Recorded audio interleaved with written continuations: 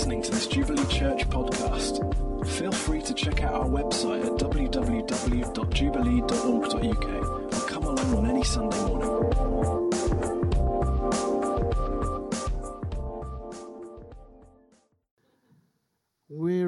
We're working our way through the book of Acts, and we've reached Acts chapter 14. So if you want to turn to that, we're going to read it and keep it open because we'll refer to it a few times.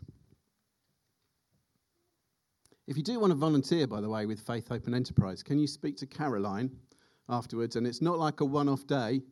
It's ongoing voluntary work with us to support 33 residents in our accommodation. So it'd be great. Anything you've got to offer, we'd be interested in. We're putting some training on shortly. So if you'd like to be involved, have a chat with Caroline. She's responsible. I am not responsible. I'm completely not responsible, am I, Mel? I am irresponsible. Right. So we're working our way through Acts. We got to Acts chapter 14. We're not going to jump in straight away because we do need to understand a little bit of the context. Context is always important when we're looking at the Bible, but we are going to read the chapter. I'm going to read the whole chapter, so apologies for that. That might sound quite long. Don't think any harm has ever come from reading the Word of God, so I'm not expecting anyone to suffer any serious consequences. But we can't just jump in because it's partway through a story. And it's partway through a story of two men, Barnabas and Saul. And the beginning of this particular story is right at the beginning of Acts chapter 13. They're part of a church in Antioch. And the leaders of that church, prophets and teachers in that church, were together praying and worshipping. And chapter 13 verse 2 says, while they were worshipping the Lord and fasting, the Holy Spirit said, "Set apart for me Barnabas and Saul for the work to which I've called them." Then after fasting and praying, they laid their hands on them and sent them off. And they go off initially to Cyprus, and they're teaching about Jesus, and they're seeing people come to faith.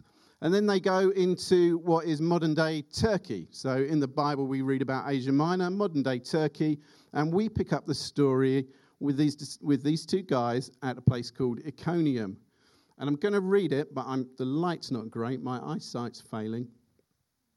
So I'm going to do my best. At Iconium, they entered together into the Jewish synagogue and spoke in such a way that a great number of both Jews and Greeks believed. But the unbelieving Jews stirred up the Gentiles and poisoned their minds against the brothers. So they remained for a long time, speaking boldly for the Lord, who bore witness to the word of his grace, granting signs and wonders to be done by their hands. But the people of the city were divided. Some sided with the Jews, and some with the apostles. When an attempt was made by both Gentile and Jews with their rulers to mistreat them and to stone them, they learned of it and fled to Lystra and Derbe, cities of Lycaonia, and to the surrounding country. And there they continued to preach the gospel. Now at Lystra, there was a man sitting who could not use his feet. He was crippled from birth and had never walked. He listened to Paul speaking. And Paul, looking intently at him and seeing that he had faith to be made well, said in a loud voice, "Stand upright on your feet." And he sprang up and began walking. And when the crowd saw what Paul had done, they lifted up their voices, saying in Lycaonian, "The gods have come down to us in the likeness of men." Barnabas they called Zeus, and Paul Hermes, because he was the chief speaker. And the priest of Zeus, whose temple was in the entrance to the city, brought oxen and garlands to the gates and wanted to offer sacrifice with the crowds. But when the apostles Barnabas and Paul heard of it, they tore their garments and rushed out into the crowd, crying out, "Men, why are you doing these things? We also are men of like nature with you, and we bring you good news, that you should turn from these vain things to a living God, who made the heaven and the earth and the sea and all that is in them. In past generations, he allowed all nations to walk in their own ways. Yet he did not leave himself without witness. For he did good by giving you rain from heaven and fruitful seasons, satisfying your hearts with food and gladness. Even with these words, they scarcely restrained the people from offering sacrifice to them. But Jews came from Antioch and Iconium, and having persuaded the crowds, they stoned Paul and dragged him out of the city, supposing that he was dead. But when the disciples gathered about him, he rose up and entered the city. And on the next day, he went on with Barnabas to Derbe. When they had preached the gospel to that city and had made many disciples, they returned to Lystra and Iconium and to Antioch, strengthening the souls of the disciples, encouraging them to continue in the faith, and saying that through many tribulations we must enter the kingdom of God. And when they had appointed elders for them in every church with prayer and fasting, they committed them to the Lord in whom they had believed. Then they passed through Pisidia and came to Pamphylia, and when they had spoken the word in Perga, they went down to Attalia, and from there they sailed to Antioch, where they had been commended to the grace of God for the work that they had fulfilled. And when they arrived and gathered the church together, they declared all that God had done with them and how he had opened a door of faith to the Gentiles. And they remained no little time with the disciples. I am watching you. So, I'll tell you why afterwards. So, as I was reading this and trying to gather my thoughts, because this is a packed chapter, isn't it? There's a lot of stuff in this chapter. And I think if we tried to go through this verse by verse, we'd be here for a long time, and you'd discover how completely ignorant I am about what on earth was going on in Lystra with this sacrifice. How bizarre is that? But while I was reading it, God began to speak to me about the hallmarks of Saul and Barnabas living out the call of God on their lives. And there are 7. I'm telling you that in advance, so it's going to be really embarrassing if I can't remember one of them partway through, which is highly likely. God showed me 7 hallmarks. Now, this is not an exclusive or exhaustive list, okay? Because this chapter's not about the hallmarks of what it looks like when you're living out the call of God in your life. It's a story about 2 men living out the call of God in their lives. And in it, I think we find, these are indicators that that's what's going on. So the first one, which is like, it's self-evident, but I'm not a clever bloke. They are really focused on what God has called them to do. Like, they're there to teach people about Jesus. Put your hands in the air. Only Shireen. They're really focused on what God has called them to do. To teach people about Jesus, to bring people to faith, and start churches. And when they've done that successfully somewhere, they go to the next place and they do it again. And there is nothing that distracts, discourages, or disheartens them. They just get on with what God has given them to do. They are completely focused on it. Now, to be fair to our generation, these guys didn't have smartphones. That's true.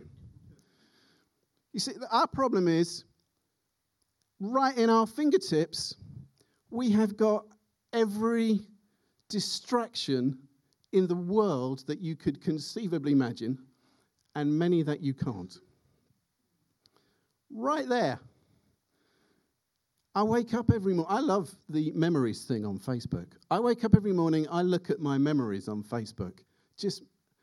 It tells me what I posted on this day last year, 2 years ago, 10 years ago. I just laugh at all the same old jokes. Like I do every time I retell them. That's funny. Look at my news feed, like that. Finish with Facebook, check my Scrabble. Oh, Caroline. 4 straight games in a row she's about to win. Don't challenge an English teacher to play Scrabble.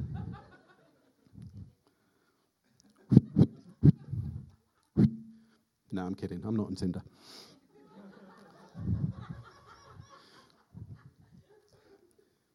these guys, they are just completely honed in on what God has called them to do. Now, they have a specific call. So that helps, I think. That helps. Maybe you have a specific call of God in your life. Maybe God has told you about something that he wants you to do, that only you can do. I want to encourage you this morning, just tell yourself that story again. I have to tell myself my story regularly because I have very little space for memory in my head. And I fall into the trap of thinking, I just drifted here. You know, I'm just here by chance. Occasionally people ask me, like, my story about Faith, Hope and Enterprise, and it depends what circles I'm in, because if I'm in non-Christian circles, I tend to say, I haven't got a clue what I'm doing. I'm only doing this because my friend died, which is partly true. Because if he was still alive, I would not be doing what I'm doing now. But actually, long before Carl became ill, long before I ever started working with him, a man called Julian Adams, who some of you will know, prophesied over me that I would end up working with broken men. And I had to actively pursue that prophetic word over my life. And it's good to remind myself that I do what I do because God called me to it. Tell yourself that story. You didn't just end up where you are. God set you apart. Even if you don't have a specific call of God, you have a general call of God on your life. And the good news is this: the general call of God is actually pretty specific. Love him, love other people. That's it. I used to like going into Christian bookshops. When we had Wesley Owen in Derby, I loved going in Christian bookshops. I dreamt of having, as a kid, one of those libraries with floor-to-ceiling bookshelves and little ladders on wheels that you could go around. And IKEA don't quite do that, but, you know, Billy bookcases. I made a start. There are thousands of books. Amazon, whoa, that's scary. There are thousands of books about Christian living, and you can look at it and think, well, this is immense. How am I ever going to get my head around all of that? You can look at the Bible and think, man, that's a big book. That takes a while. But you know, when Jesus was asked to sum it up, not just what's written that we read, but he was asked to sum up all the stuff all the rabbis through the centuries had said as well. He said, well, it comes down to this. Love God with everything you have and love other people. We can lose focus on that, can't we? You know, life just takes over. And we can forget, actually, this is what we're here to do. This is what God has called us to do, to love him and to love other people. Everything else, all those other books, all the other stuff in here is context and explanation. Does that make sense? This is why we love God and other people, and this is how we love God and other people. But all we're called to do is love God and other people. Now, one of the weird things this week, I haven't been well, so this might be me and my ill health, or it might be a move of the Spirit. It's hard to say. But one of the weird things has been, while I've been thinking about this, God has been speaking to me about people who are here this morning. And I'm going to pick up on some other stuff that said, forgive me if I don't reference you, if you've already contributed. But I had this sense this morning, you prayed this, that there is somebody here, you just feel like you've let go. You've lost your focus. Maybe it was a specific call of God on your life. I think that's what you were referring to, that it's not happened. And you've kind of just put it down. And I sense God wants to say to you this morning, very specifically, I have not forgotten you, and I have not changed my mind. And he wants to encourage you this morning Pick it up again. Let's see what can happen. If you don't have a specific call, but you know that life has just started crowding in, pick it up again. Let's see what God can do. So, they are focused. The second thing that stands out in this chapter like a sore thumb is that they face some quite tough times. There is opposition. I mean, we meet that immediately in this chapter. The unbelieving Jews stirred up the Gentiles and poisoned their minds, and they have a plan to stone them. And then later on, Paul is stoned. Not in the modern contemporary sense in which many of my residents would understand that phrase.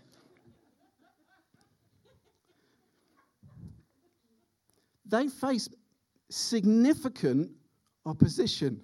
It's the first time I've ever slipped a drugs reference into a preach. And you know, and again, Ray was speaking about this. Becoming a Christian does not mean there are no difficulties or challenges or hardships in your life. It doesn't mean that. In fact, I think quite the opposite is true. I think the decision to follow Christ will lead you into times of challenge and trial and hardship. And the thing is, that's okay, because God is with you in it. One of the least quoted of the Beatitudes, and I particularly like the way it is in the ESV, so I'm going to read it to you. But this is Jesus talking about how blessed believers are. And he says, oh, crikey, I really need to get my eyes tested. Blessed are you when others revile and persecute you and utter all kinds of evil against you falsely on my account. Rejoice and be glad, for your reward in heaven is great. For they persecuted the prophets who were before you. Jesus is our model, isn't he? I mean, Jesus came full of grace and love and truth and was rejected and spoken against and tortured and crucified. Paul and Barnabas know what it is to be opposed. They know what it is to go through challenge and hard times. Jesus' brother says, consider it pure joy when you face trials of many kinds, because the testing of your faith develops perseverance, and perseverance completes its work to make you holy. We sang a reference in one of our songs was from Psalm 23. And again, while I was preparing, I just felt God say this to somebody. This is a hard time. You are in a tough place. Hear the words of David in Psalm 23. Even though I walk through the valley of the shadow of death, I fear no evil, for you are with me. Your rod and your staff, they comfort me. I think God wants to reassure you of this in your challenging time this morning. I am with you, and I will walk through this with you. You see, I think that there are times when the church is in danger of mis-selling Jesus. It's like, and I don't mean our church specifically, I think this is a general problem in Western culture. We perceive Jesus as the best brand in the marketplace, and we feel this need to advertise him. But the thing about advertising is you only tell part of the truth because you want everyone to buy your product. So you tell them the best bits about it. There are women in my family who have skin problems, eczema and stuff like that. They have to be really careful what soaps and washing powders. And I've never seen an advert for a washing powder that says, our washing powder makes your clothes the whitest you could imagine. They smell fantastic and your skin will dry up and flake off like sheets of pasta. That's not how we advertise stuff, is it? And the danger is we get into this mindset where we want people to buy into the brand of Jesus. So we tell them, come to know Jesus, life will be great, all your problems will disappear, come and pray with us, everything will get better. I don't read that anywhere. I don't read that anywhere in the Bible. What God promises us is in the midst of our pain and suffering and trial and tribulation, he will be with us. And miraculously, we will know peace and joy. And we do that because there is an eternal reward. That's how Jesus was thinking. For the joy set before him, he endured the cross. So they go around the churches, and one of the things they say to the disciples, verse 22. Continue in the faith, saying that through many tribulations we must enter the kingdom of God.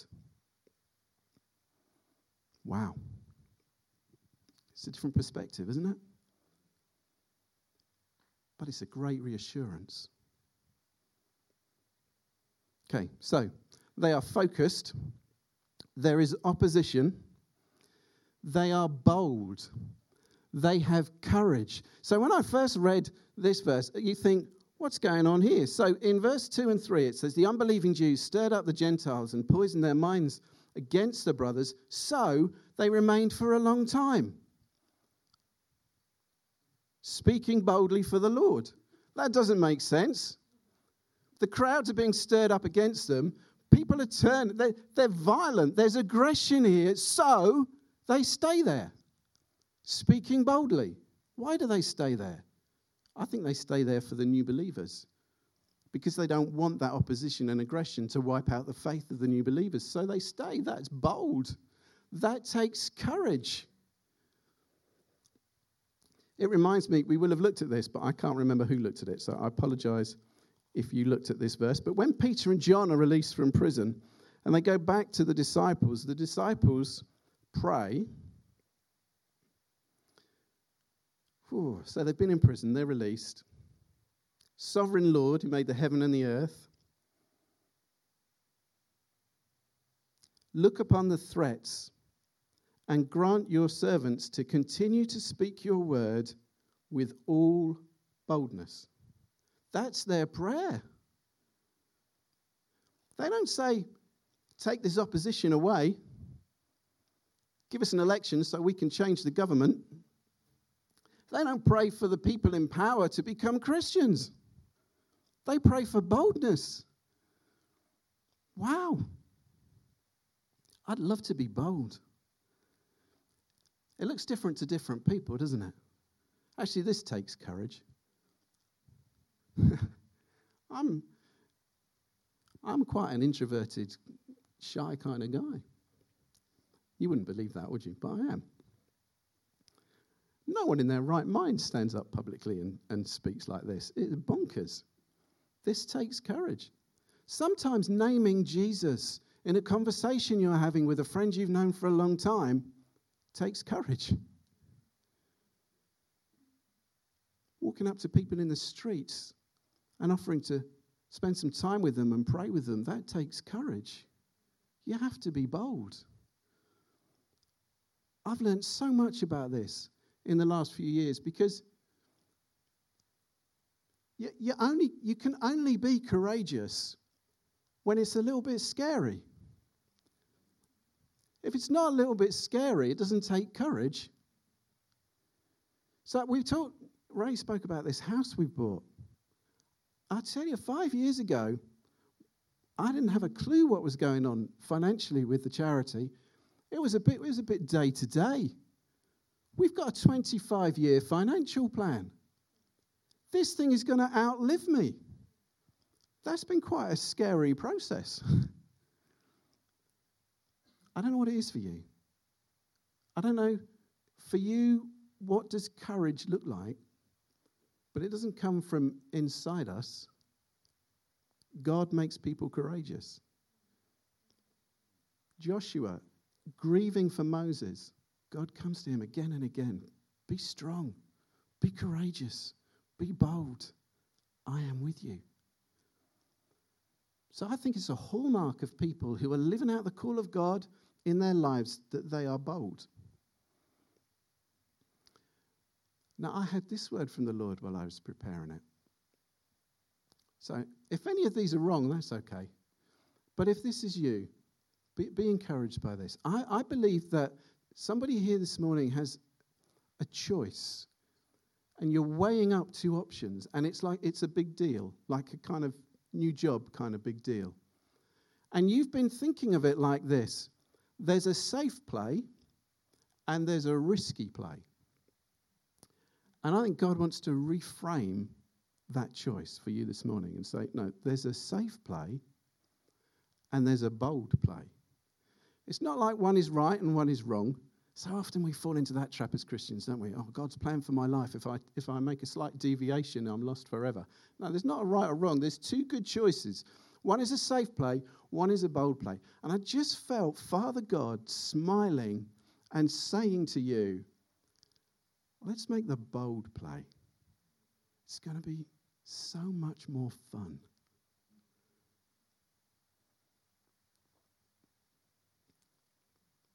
That's okay. Is that all right? As a parent, I love watching my children make the bold play because I'm quite risk averse. So my kids amaze me every time. The number of people who came up to me and said, I would never let my child ride a motorbike. Like I'm the world's worst parent for saying, go on then, love. I tell you, as a father, I delight when my children make the bold play. If they fail, that's okay. We'll pick up the pieces. But it's so much more fun. Was that you? T. Okay. So, they're focused. There's tough times. They are bold. The Spirit is at work. As they boldly preach the word of grace, the Spirit grants signs and wonders to be done by their hands. They get to Lystra. Paul sees a man who hasn't walked from birth. He says, stand up on your feet. The Spirit is at work. This is a hallmark of people who are living out the call of God. The Spirit is right there with them. Now, I remember thinking, I had one of those light bulb moments a few years ago. Because I used to think that the Great Commission at the end of Matthew was Jesus sending the disciples out, like, I'm done now, out you go, get on with it. The commission, go and do that. And then I had this light bulb moment. That's not what happens at all. The mission to fill the earth with people who know and love God has always been God's mission. He started with Adam and Eve, and when they got it wrong, the work of redemption began. He sacrifices an animal, blood is shed for the forgiveness of sins. He wraps them in its skins, and the work begins to fill again the earth with people who know and love God. That's why Jesus came. That's why Jesus left the glory of heaven to come to this earth, to shed his blood for the forgiveness of sins so that we could believe and the earth could be filled with people who know and worship the Father. The promise of the end times is that evil and death and tears are going to disappear and the earth is going to be full of the knowledge of God as the waters cover the sea. It's his mission, always has been. So he doesn't commission us, out you go. He co-missions us. Let's go. And I'll be with you to the end of the age. So when we are living out the call of God in our lives, the Holy Spirit is right there with us. So the gifts of the Spirit don't just happen in meetings. They happen out there.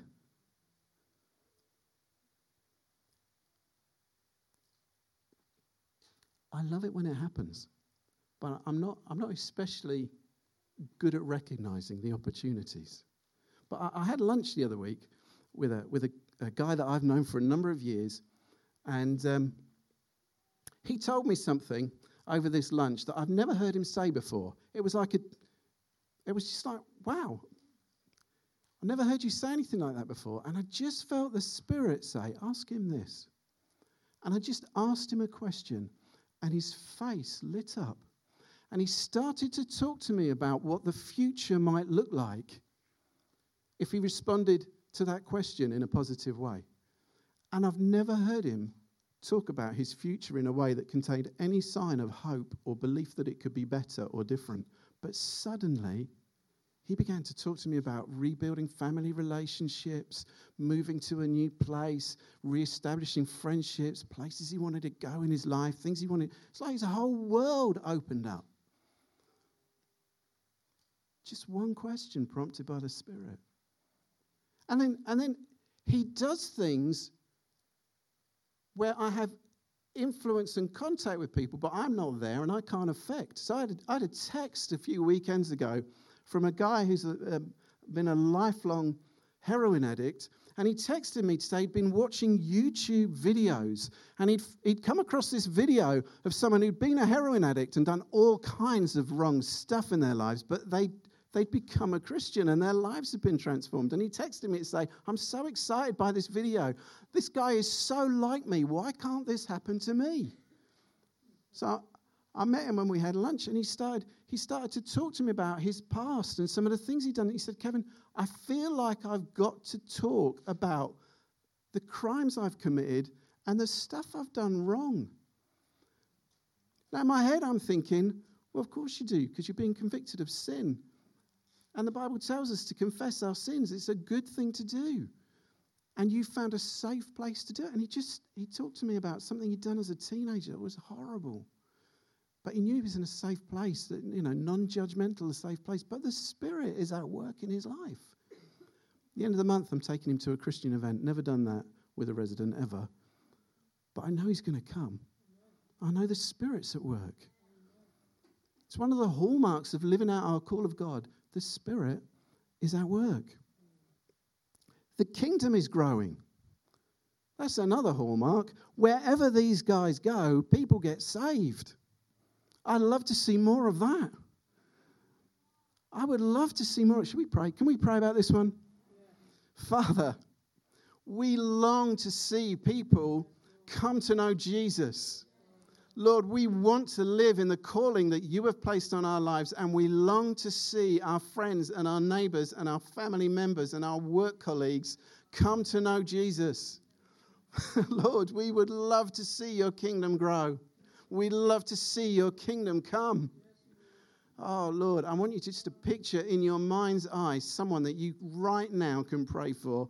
We say, Lord, you know who we are thinking of. You know who is in our hearts. Will you save them by your grace and mercy? Will you bring them into your family and adopt them as your children for your glory? Amen. Wow. I don't see enough of that. I want to see more of that. I'm going to have to keep counting because otherwise I'm going to lose my place. I don't have notes. I only have fingers. Okay, so they're focused. There's opposition. They are bold. The Spirit is at work. The kingdom is growing. They strengthen and encourage other believers. So they've started these churches. There's been opposition and difficulty. Back they go around the churches on their way back to Antioch, strengthening the souls of the disciples, encouraging them to continue in the faith. I believe if we are walking in the call of God, our brothers and sisters will be strengthened and encouraged. That's what this meeting is all about. We gather together. We do worship God. Obviously, that happens. But we gather together to strengthen and encourage and equip one another so that we can walk in the call of God out there for the other 6.5 days of the week.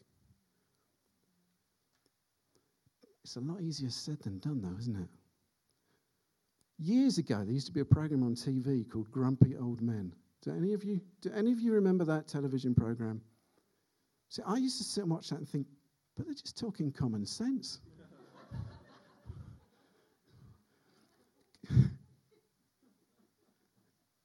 You haven't heard me rant.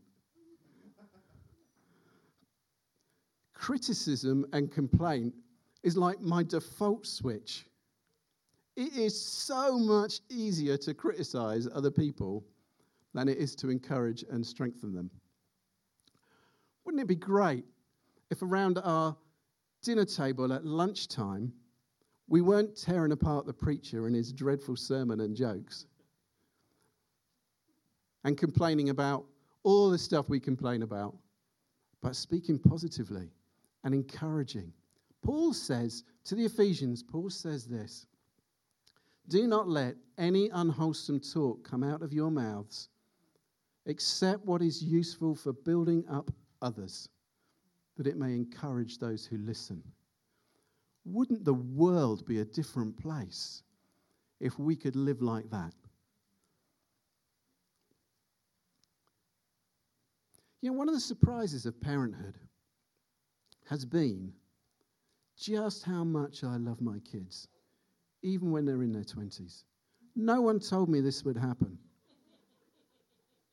No, I mean, when they were 4, 5, and 6 and I loved them, I thought, well, that's kind of normal.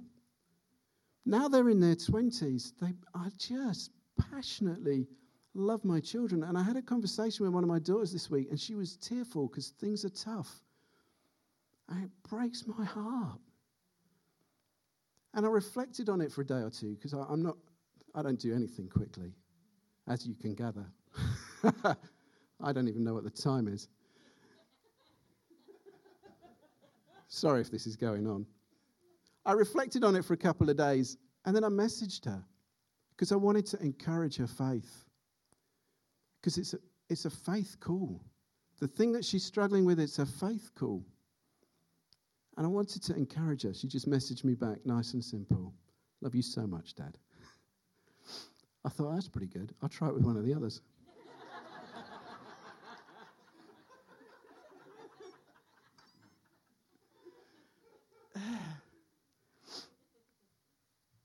Who are you going to encourage today? See, there has to be a so what, doesn't there? We can't just reel off these things like, oh, that's clever.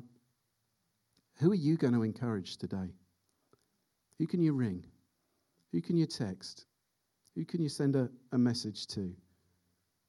Who could you walk up to today and just encourage them, strengthen them, equip them, so that for the rest of the week, they are better able to live out the call of God in their lives? The last thing. So it's not an exhaustive list, it's not exclusive, but the last thing I note, they have a church that is their home. So at the end of this amazing journey, they returned to Antioch, where they'd been commended to the grace of God for the work they had fulfilled. And when they arrived and gathered the church together, they declared all that God had done with them and how he had opened a door of faith to the Gentiles. And they remained no little time with the disciples. I firmly believe, I am convinced that God calls us to be part of a local church. And it doesn't matter how big and impressive somebody's ministry is. It doesn't matter if they travel around the world starting other churches. There is a home church where we belong. They were sent from there. They returned there. They were accountable there. So whether we're working with the homeless on the streets of Derby or planting churches in Cambodia, there is a home church that we belong to. Can you be a Christian and not be part of a local church? Yes, you can. Can you walk faithfully according to the teaching of the Bible and not be part of a local church? I don't think so. I'm glad I have that conviction, because otherwise I might have given up. I mean that. When I was ill, I would have given up. But God calls us to be family. He calls us to be accountable. He calls us to be in a place where we can strengthen and encourage other people, and where sometimes we can receive strength and courage. Paul and Barnabas weren't so up themselves that they thought they didn't need that. Neither should we be. If we are walking according to the call of God in our lives, we will see these and other things. But from this chapter, we will be focused, We will know that he is with us when there's tough times. We will know a supernatural boldness. We will know the work of the Spirit. We will see the kingdom grow. We will strengthen and encourage other people, and we will find our home in our local church. Amen. If I pray and Ray closes, am I anything like right?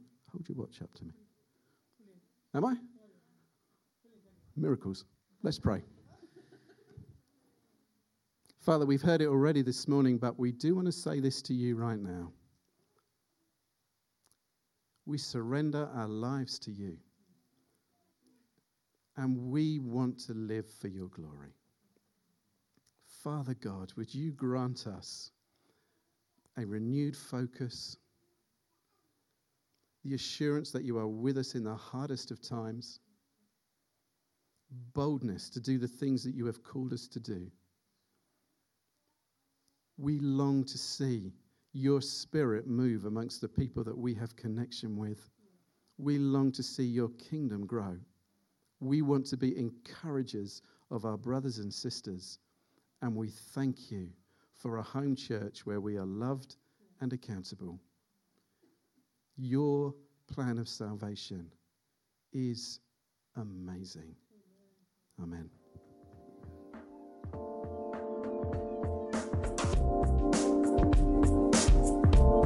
Thanks for listening to this Jubilee Church podcast.